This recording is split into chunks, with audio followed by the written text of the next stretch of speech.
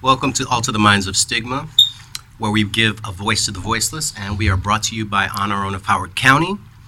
And we are, you're going to do the clapping again? Okay. Yay! She gets trigger happy with the sounds. I'm a little worried about her. But that's our director, producer, and there she goes again, Najma. I'm Anthony, your host, and we are, what's today? Today is a Tuesday? Today is a Monday. Wow, a Monday. I'm very exhausted. It's Monday the 25th. Yeah, Monday. Thank you, sir. Monday, July 25th. Yeah, I have some news too. Today's my anniversary. Today's your anniversary? Transplant. Transplant from your liver? Yep. Right on. Right on.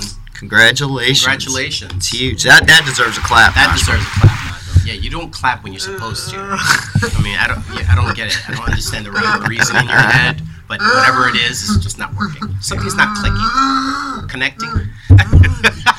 That's all of it. That's all of us, man. I hear don't that, know brother. what connects and what doesn't. Yeah. But how was everybody's weekend today? Well, this weekend. How was everybody's weekend? No, it was good. It was good. Battled with a lawnmower. Okay. First time I ever had to do that. For Who one, won? who won? You know what? The lawnmower threw a temper tantrum, and I definitely put it in its place. Put it in its place? Oh yeah. Yeah. I'd expect nothing, nothing different from you. Me, Yes. 1, lawnmower 0.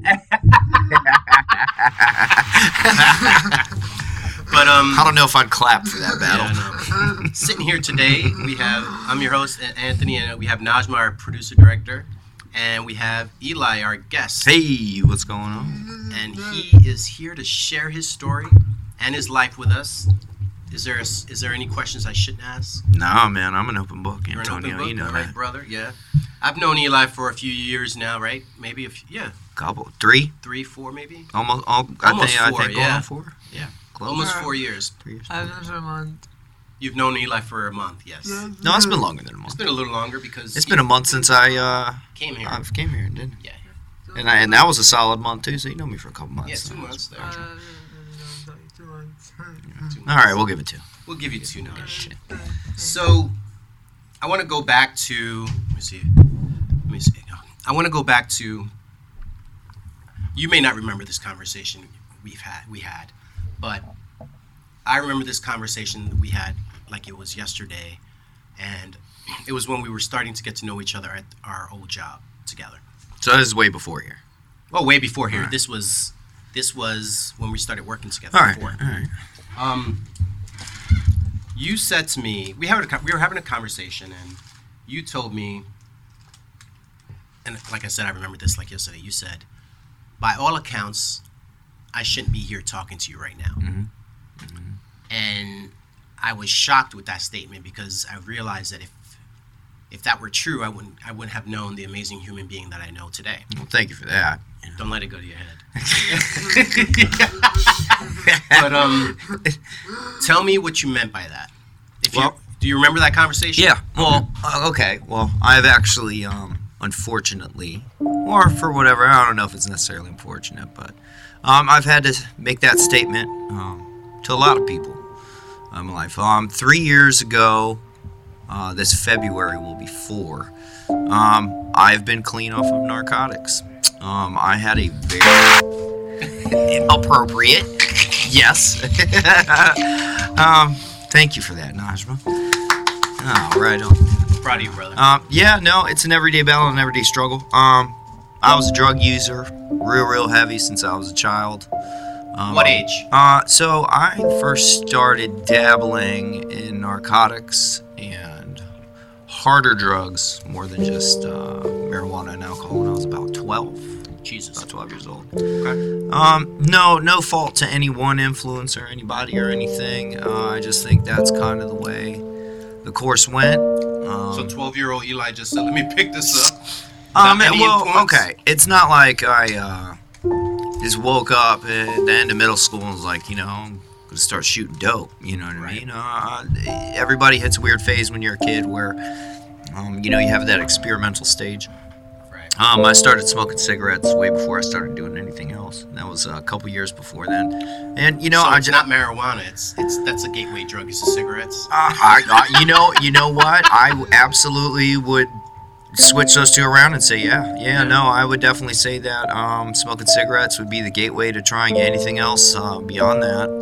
At least when I'm 35 now. I think back then, with how readily available they were, being able to buy them at younger ages, and they were always around. Everybody smoked. It was still cool to smoke. It wasn't a taboo thing for everybody to smoke cigarettes. There wasn't vapes. There wasn't, any of that kind of stuff floating around. What was that, Najma? Is the card in there? It's what card?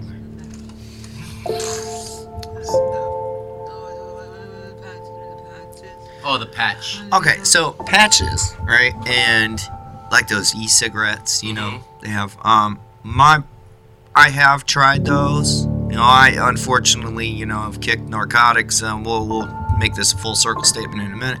I've kicked narcotics and drinking and put the bottle down and all that. But that is the one habit I have in my life that I've been struggling with for the last 20 years. And I think it is one of the hardest ones to break. It is. But when it comes to like patches and e-cigarettes and all the stuff that, hospitals would give you, so on and so forth. My thing is I don't have a 24-hour constant supply of nicotine. Right. I crave it. I smoke it. I crave it. I smoke it. When you put those patches on, you're getting it for 24 hours. It's releasing over the full entire day. Not really for me. Cool shades, Najma. Yeah, she's wearing shades. Good. She's too cool for school. Hey, some of us gotta be. So, all right, let's go back. But anyways, enough about the cigarette smoke. Let's go back to 12-year-old Eli picking up. Yeah. So, just the environment around me, public schools at that time. A lot of harder drugs were readily available, and around a lot of the circles of kids and friends that I was involving myself with at the time. Oh, sorry, Antonio. Like the chair's not any better. He was making noise. Okay, I want to make sure we pick it up. One thing led to another, and I got a taste for certain things, and it wasn't really a constant thing when I was younger, like an everyday problem. Right. But as I, became an adult, health problems kind of spurred things back into motion again.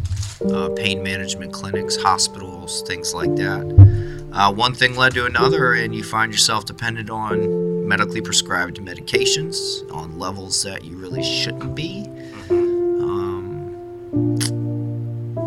At that time period, a lot of those resources that were licensed in medical to provide this source of medical relief for you. It's not that I didn't need it. I absolutely needed it. Still live in pain every single day.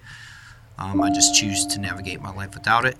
But the accountability that our medical system will hold against themselves is few and far between. It's a big cash grab in my eyes. Yes. I begged multiple pain management clinics to discharge me off of their medications because they were to such a high limit that they weren't effective. And when I was going into the hospital, I was ending up with a lot of problems. Because, I was 22, 23 years old, and they're giving me enough narcotics to probably put a horse down.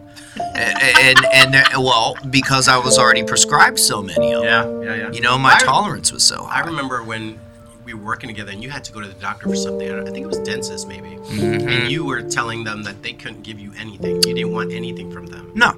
So that'll lead up to why I got clean and decided to go through that process in my life. I, for a while there, started to abuse these medications because of my tolerance. I was going back into the earlier years where I was starting to abuse them and get high off of them. And that brought a lot of headbutting in with medical facilities. So I went to a doctor and asked them to discharge me again, and they refused to. And they wrote me an obscene amount of drugs for my 1 month prescription like it normally was, and told me to go figure it out somewhere else. So instead of doing that, I decided to sell all of them for, a couple $1,000s. It was a lot of money's worth of narcotics. That street value it was. Bottles and bottles of things. Right. And I went down and found a cheaper source, and one thing led to another, and it was a couple years later, and still addicted to opiates, and found myself shooting up, man. And so the other, to be clear, the other source that you got was shooting up heroin. Yes. Okay. Yes. Well, I mean, eating pills too, but too expensive. Right. Go for the cheaper, bigger bang, cheaper Right. price, Right. And one thing led to another, and I ended up with a nasty heroin addiction for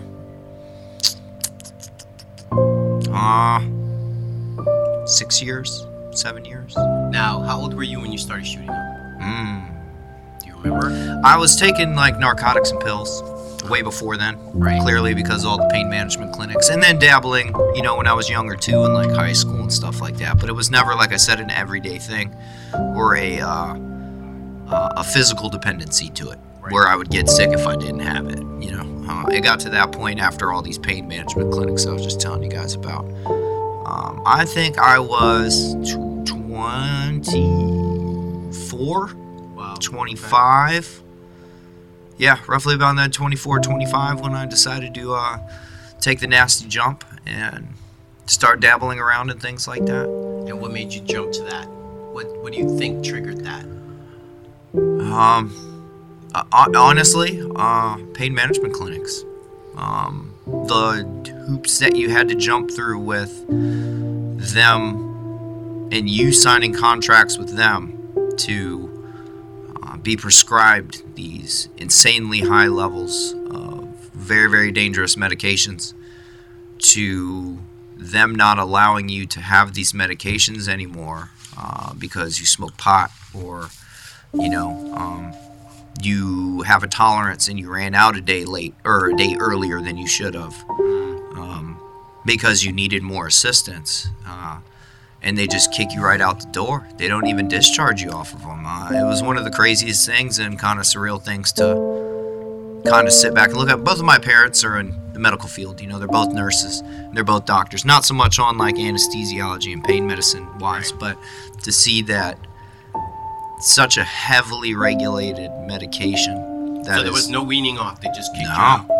And not only did they just kick me out, but they refill everything and then tell you to get on your way. Wow.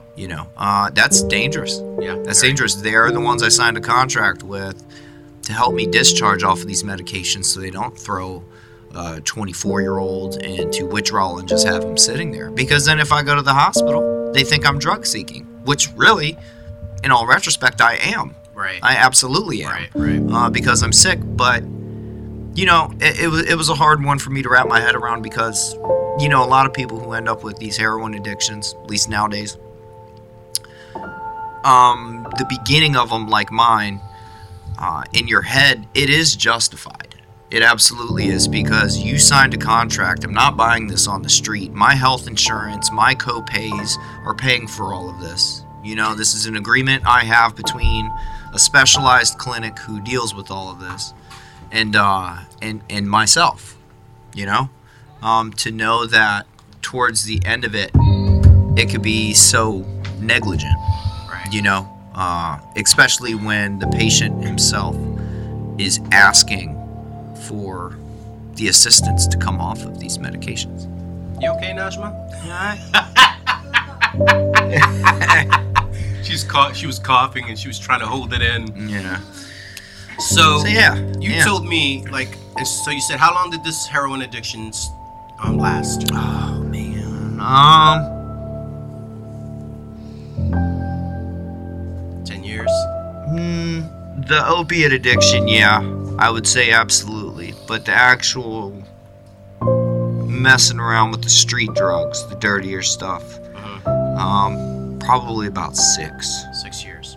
6. I mean, my timelines are probably off on that, but probably about 6 or so. Well, I mean, you probably don't even, during that time, it's kind of hard to keep time, probably. Oh, yeah, and you got to understand, too, that's just the opiate side of it. I was always somebody who partied. When a lot of the times when I did all these opiates, I liked combinations of things.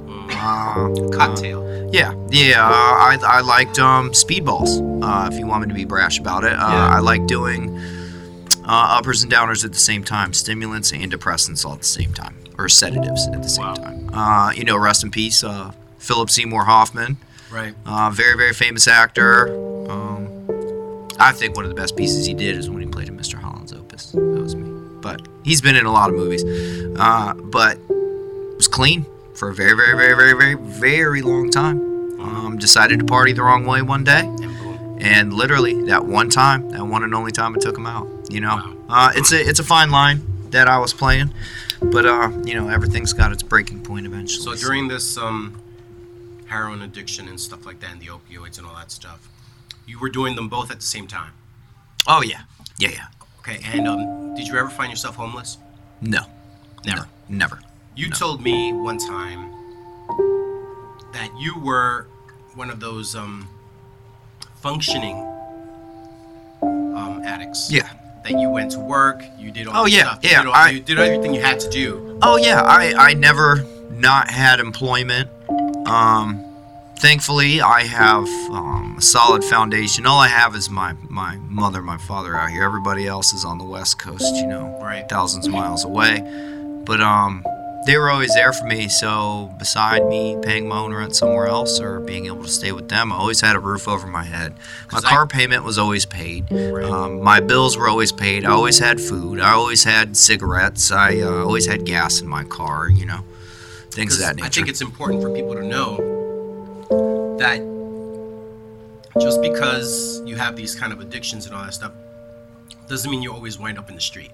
No. And that you're always you go homeless. Like you have this is another type of addiction. In my book, in my eyes, in my mind, this is a different type of addiction that you had, where you had an addiction but you weren't not functional. Like you did your work, you did your responsibilities. Oh yeah, I was still working 12-hour days. I was still working 6 days a week. Running restaurants. I'll leave the names of them out of here. Right. Oh, absolutely. Absolutely, for years and years and years. I think the drive of why you go to work every day is what shifts.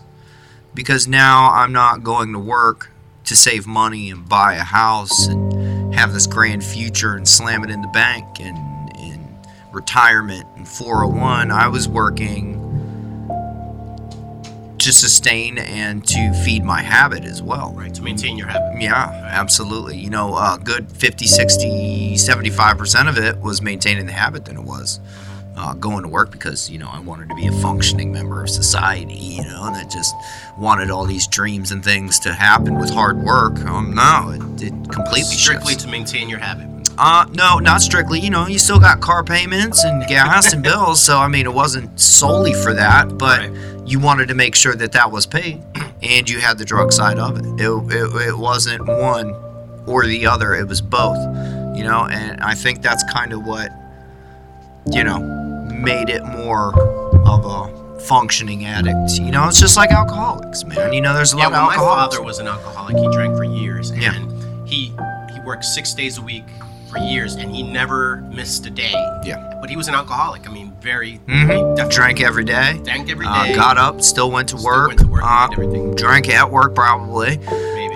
Most of them do.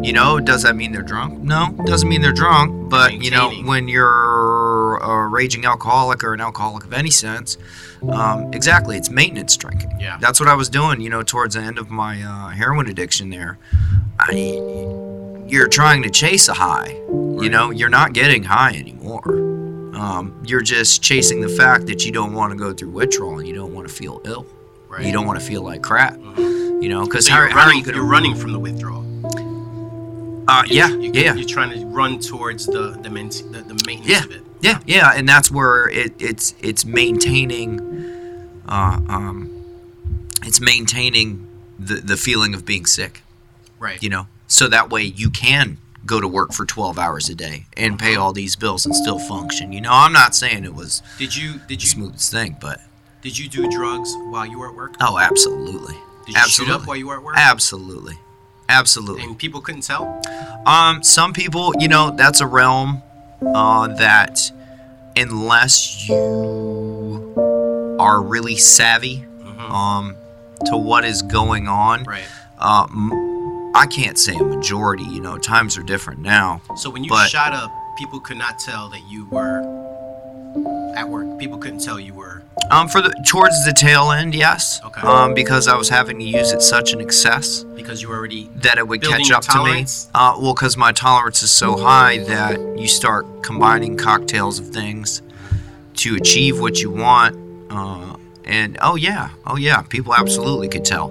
But for a majority of it, and this isn't to any one group individually in this world, a lot of people still to this day are very, very naive about the signs of somebody who is every day, all the time, a drug user or an alcoholic. One of the reasons I feel like that's true is because you met them when they were high.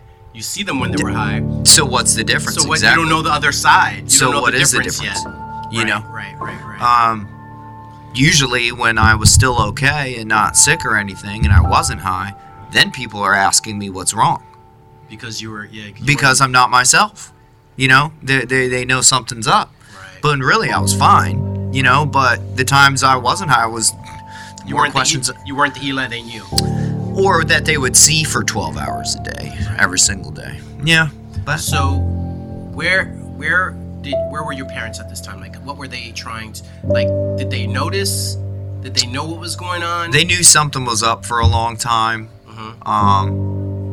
But see, towards the end of it, absolutely. Because I wasn't on the prescription drugs anymore. Right. So why was all these certain things happening? Right. Why was money running out too quick? Right. Why am I sick? Why is it getting to a point now where being a functioning addict is turning it into, even though I'm working every day, I'm still broke. Right. Certain signs like that. So they were like, Eli, where's all your money going? Yeah. They asked the right questions. I just want people to know that you could. I mean, I know your parents. Yeah. I've met your parents. They're awesome and amazing people. They are. You know what? I'm a very, very lucky individual. You're very lucky, and they have great hearts, and I can see that they would definitely be there for you. Mm-hmm. So I just want. That's another point I want to bring up is that, you didn't have that problem of having a miserable home or miserable parents or anything like that. That they were actually trying to be there for you. That they were there, and they were, they were hardworking people. Oh, absolutely. So I just want people to know that too. Like, it's not just people that come from these kind of other homes. Oh no, my father is ex-military. He just got his master's degree. This guy has not stopped working the entire time I've been on the face of this earth for 35 years. Didn't he just get his master's? That's exactly what he just did. Congratulations to you, Pops. Yes, Mr. Or as we like to call him, Rolando. Yeah, well, that's not his actual name, so we'll just go by Rolando. Okay. That works too. That works out, yeah. But, so they were there trying to help you and asking these questions, asking the right questions, as you put it. Yeah, you don't have to be from a bad home for people to, Right. or a bad surrounding or environment or a broken home for things like this to still go down. Now, could I have ended up homeless? Yeah, for sure. Absolutely. If I didn't have Could have kicked you out. Well, exactly. And if I didn't have the support system that I had, I think the tables would have turned real quick. Yeah. And I still think, no matter how much my family is there for me and they love me and they'll do anything for me and, all that, it was hitting that threshold. Right. Where it's not that they weren't willing to be supportive of me, they just didn't want it in their home and they didn't want to see it anymore if I was going to continue to be a man and make those decisions. And continue down that road. They weren't gonna watch it, They weren't gonna support it. Well, not that they were supporting that side of it, but still by making sure I'm not homeless and okay, and keeping tabs on me. It's kind of aiding and abetting, if you will. Yeah. Even if they're not giving me the money or taking me down there or turning a blind eye to it, and they're still kicking and screaming about it. It's not. So. Rock bottom. I always say there's a rock bottom moment. Yeah. Tell me about your rock bottom moment and what made you finally get help. Well, things went awry at work. Okay.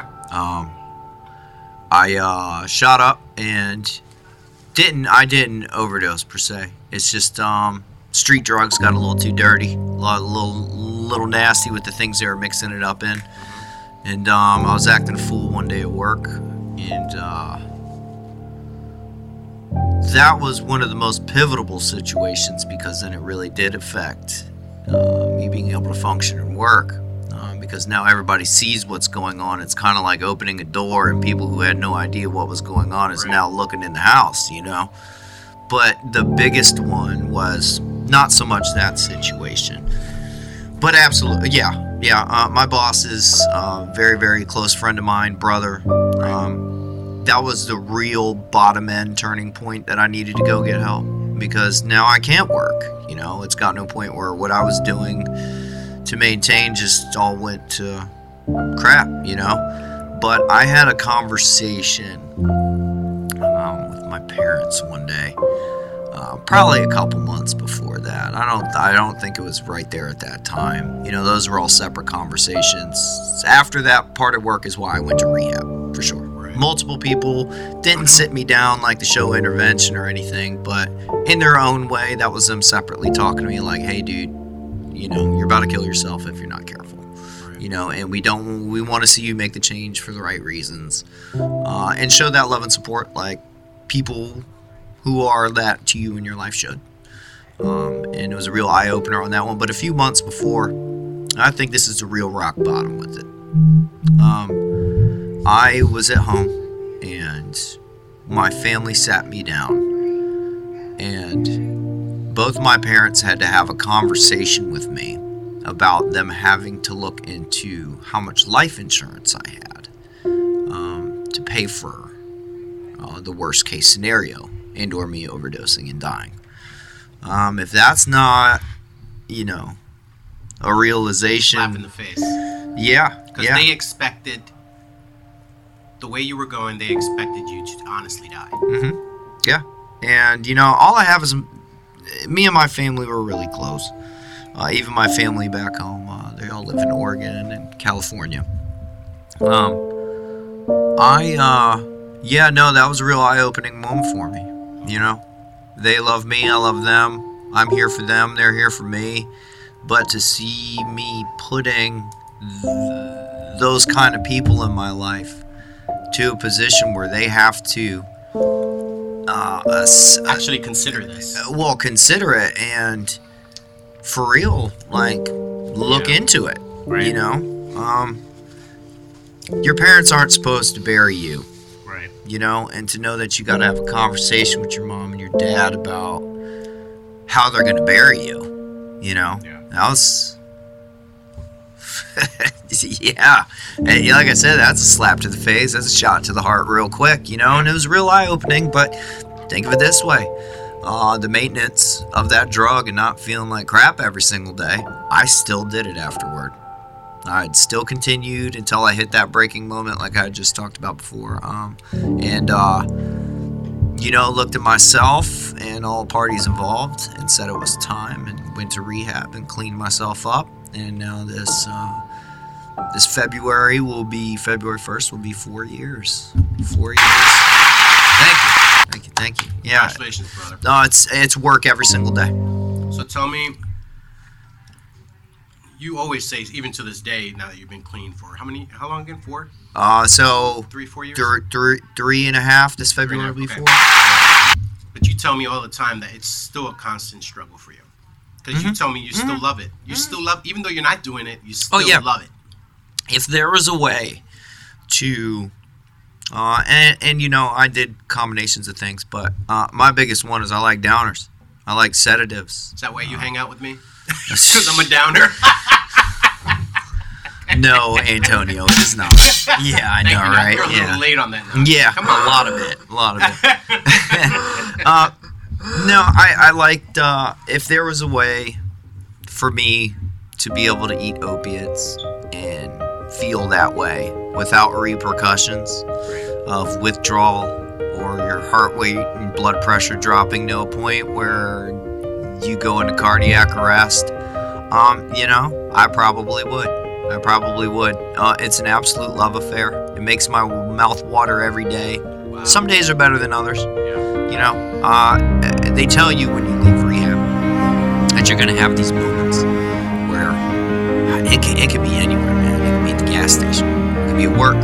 You never know when that You could be in the middle of you could be in the middle of Target buying socks and drawers. Yeah, you could be at church, and this thought hits your head where you feel like you want to use again, and it'll bring these kind of cravings to you like you'd have before. Now, how do you get through those moments? Like when that moment hits your target. Half of it, in my opinion, and I'm a rare percentage of people who go through rehab. I have not had the inclination to use. Now, do I think about certain feelings I get from it? Yes. Does that process through my head is I want to go use? Absolutely not. It actually scares the living hell out of me to think about going back on the street and using again. That's, like I said, Philip Seymour Hoffman. Yeah. He was clean for better on a decade and a half. Yeah. And that one time knocked him out. That's usually what knocks out a lot of people. But how do I get through those cravings? I'll take a deep breath, and I kind of sit back and have to pull the reins and realize within my head that I'm standing here. I am alive. I'm not sick. I'm not dependent on that to not feel terrible and miserable. And look at the hard work I've put in for the last 3.5 years to get to where I'm at. You know, I'm not saying I'm exactly to where I want to be, you know, because I'm cleaning up a decade and a half of drug abuse and a mess. You know, even though I was working the whole entire time, it's still something that you can't solve it overnight. You have a question, Najma? No. What's your question? How many years did I work? Have you had any near-death experiences? Oh yeah. There were a good few times before I decided to pull the trigger and go get clean that, like we had said before in the conversation I had with you, out back at work that one day. I should not be here. I should not be here. With the combinations of medications that I was on and the situations I put myself into, there were a small handful, thankfully, of times. I was close. I was really, really close. And in some sense, I did overdose, if you will. Just not. I can't say I overdosed the right way. Okay. What's the right way? Yeah, exactly. You know. Is there a wrong way? Let's just say no chest compressions. You know, no CPR, no Narcan. Nothing had to go on like that to bring me back. It was more just sitting me up and getting me moving to bring my blood pressure back. I think it was just dropping my blood pressure. Anything else that kind of started to slow the pace down to put me in that situation. You know, so I'm not going to say that's right. There's no such thing as the right overdose. So, but yeah, no, there was a few times. There was a good few times over the course of that. So, thank God I'm here. What would you say to if you came face to face with that evil? What would you say to that evil? Do you need some tissue? No. Am I gonna make you cry? No, you're not. You're not. Are we having an Oprah moment? No. And I'll be honest with you. I'm pretty sure Oprah does not look like you. I could prove to you she doesn't. She's actually. Give him a Dunkin' Donuts tissue, Najma. Oh, yeah, right. No, all my tears and feeling sorry for my. Oh, thanks, Najma. All the tears and the I don't have regret. I don't have regret. It has made me who I am today. It has put me through life learning situations and experiences, and seriously, I don't. And some people. Think I'm crazy for making this statement. I don't regret any of them I did. Any of the drugs I did. I had a great time. I had a fantastic time. Party like rock stars, man. I had a fantastic time doing drugs. I loved it. I loved every bit about it. I loved the socialization. I loved the scene. I loved the risk. I loved the adrenaline rushes. I loved everything about it. So I don't have any regret on that sense. What I do have, I guess I would say remorse, not regret. Remorse for is the things that my loved ones had to watch while, so remorse while for I was other doing people, not yourself. Remorse for the other people that's suffering watching. Yeah. And that carries on my shoulders every single day. Even though I still talk to these people and I love them. One of the things they tell you in rehab that I follow every single day, and this is one of the most important things that, one of the few important things that I still live with. How many times did you go to rehab? Just once. Just once. And it wasn't for legal reasons. I didn't get arrested any of these times running around in the street. On your own. I've been stopped by cops. I don't know how. I have never been locked up for it. Whatever powers it Some be. people might say, unlucky because you were in this situation, but lucky because things didn't get really like in that sense. Legally, I came out unscathed, and that's rare. That's rare. That's absolutely rare. But no, I didn't go for legal reasons. I didn't go because it was court ordered. I didn't go because they found anything on me. I went genuinely because I was killing myself. My friends and my family brought it to my attention that they didn't want to see that happen. And some people are receptive of it. Some people are not. Some people will. A lot of people, it takes more than one time. What they say? Most people who go through rehab, like full inpatient rehab, not like outpatient. You're doing this while you're working and you're still functioning in society. Like you put yourself in there, give them your cell phone, your keys. You can't talk to anybody. The most you can do is write a letter. And actually sit there, go through all those meetings every single day, all those classes, all those courses. I still think it's about, now don't quote me on this, I think it's 70%, 80% relapse rate. Wow. Where a lot of people, not saying that they would necessarily have to go back because things got out of hand like that, but for people to go through that process and find themselves using it again. So after coming out of rehab, did you ever relapse? On narcotics? No. I did. On heroin? No. So what was it?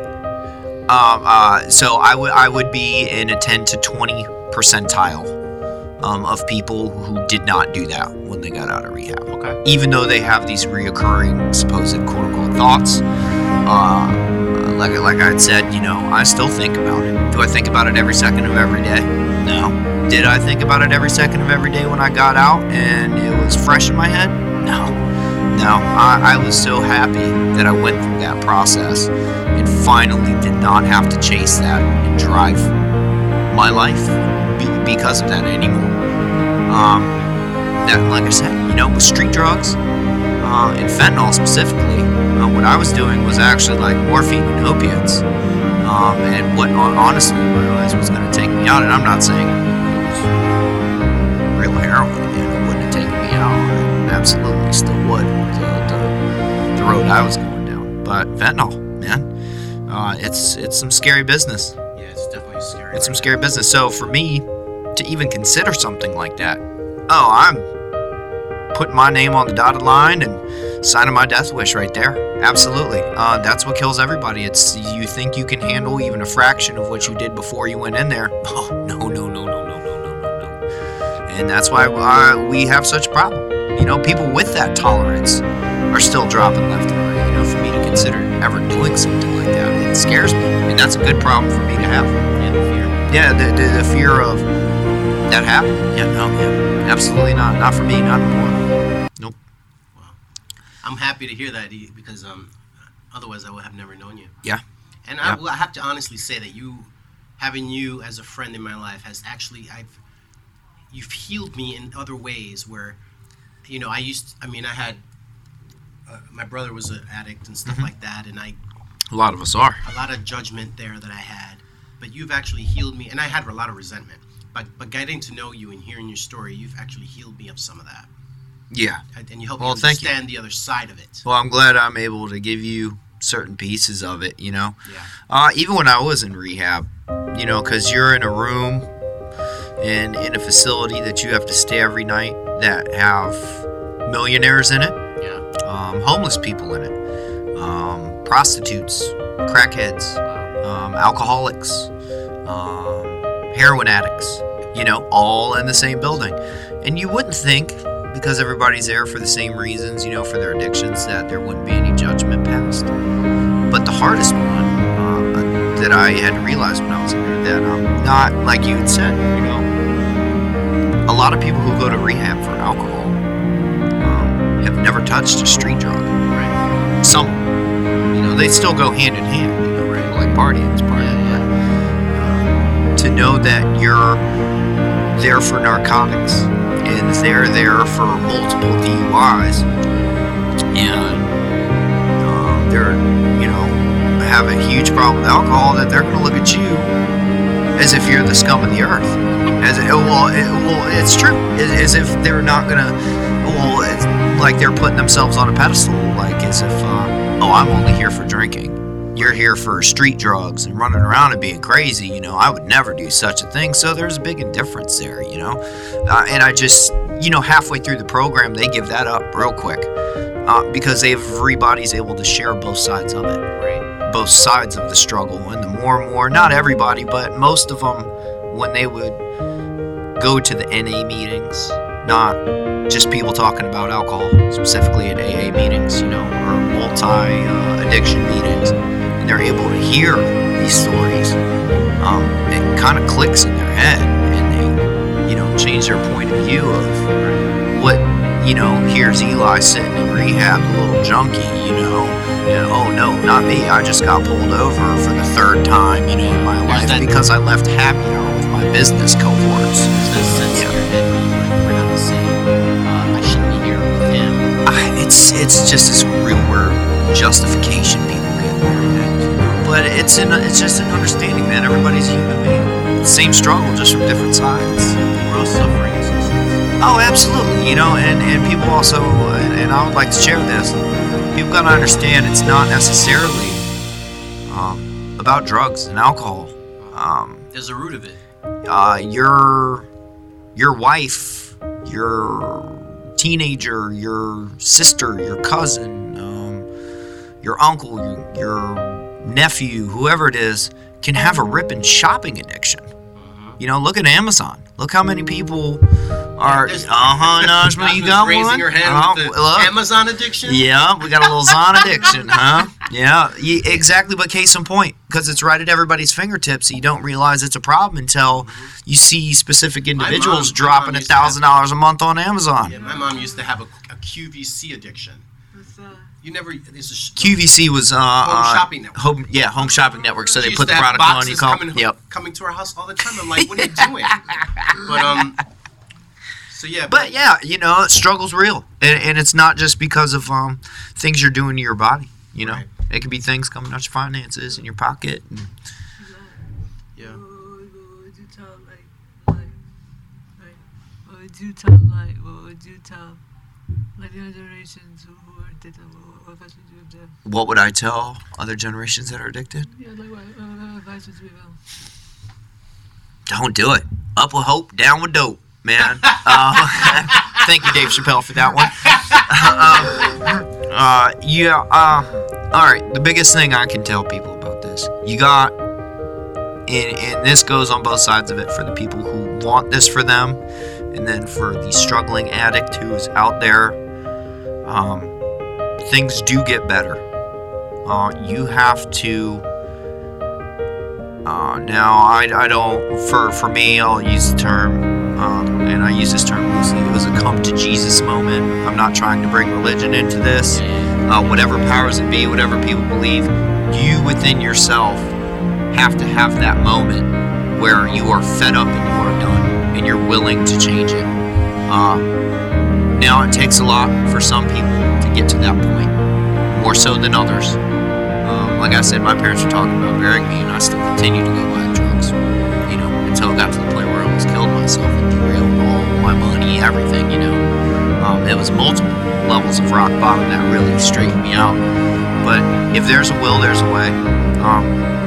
You gotta want it for yourself. And unfortunately for the people who want that for them, unless they have that moment, it's not gonna happen. It is not gonna happen at all. Things to the individuals who do have that moment and need to go get help.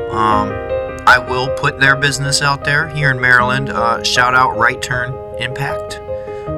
They have multiple facilities. In Maryland, they have one, I believe, in Owings Mills. I went to the one that they have in Eldersburg, and I believe they opened a new one in Silver Springs. They also have a lot of sober living homes.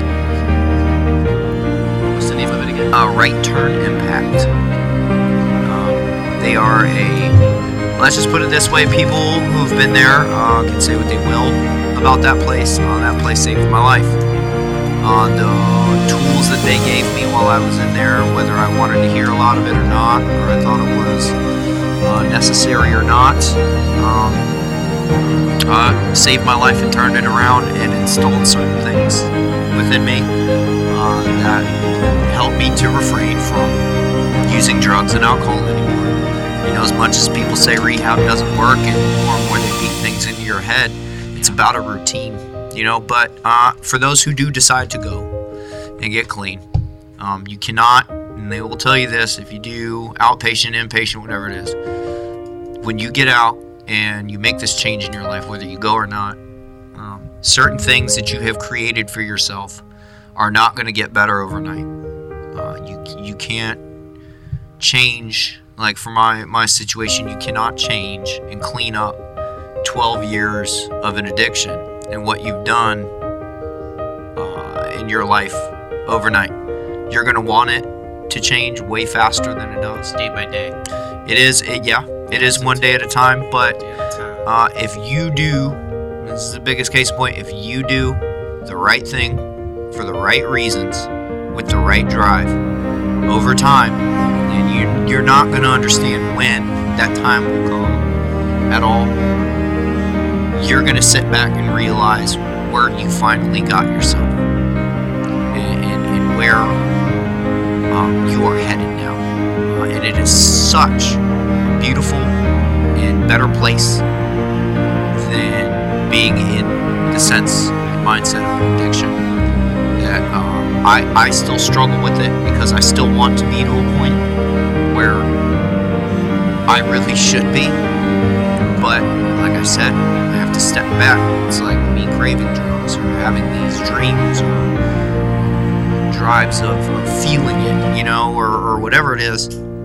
It doesn't happen overnight. And like I said, if you do the right thing for the right reasons, things will give, and you will find yourself in a lot better of a position, way happier, all the above. It does get better. It does. You just got to want it and get after it. And on that note, and Eli, thank you for sorry coming for in. spewing, you know. You No, just kind of drove it out of me there. No, thank you. Yeah, I mean, that was amazing. But thanks for sharing your story with us today. It was absolutely. And two, we want you back. Yeah, we want you to come back. Yeah, we can do this again. You know, I got a lot more where that came from. Stories. Yeah, I got a lot more where that came from. Yeah, man. At least I can give you guys a piece of what I lived, and at least the drug and the crazy side of it. You know, there's a whole lot more to my life than that. But there's a lot of Eli to get to know. So yeah. I don't think you guys have enough hours in the day. I've known him for 4 years, close to 4 years, and I still don't know all of Eli yet. But yeah, brother, thanks for coming in. Yeah, well, thank you guys for having me. This is awesome. Thank you all for joining us here at Alter the Minds of Stigma. And we have Najma's handing me a piece of paper. So yeah, thank you for coming in. Man, it was amazing to have you. Yeah, thank you guys again. This is awesome. Thank you for joining us today. We appreciate your time. Hope to have you back on our show. Yeah. And please check us out on Facebook. Tell me the Facebook. Facebook is On our own of Howard County. Instagram. It's Instagram. Shout out on our own of Howard County. Here we TikTok. go. There it is. On our own of Howard County. Okay. But you find us on the website. And please find us on our website, on our own of Howard County.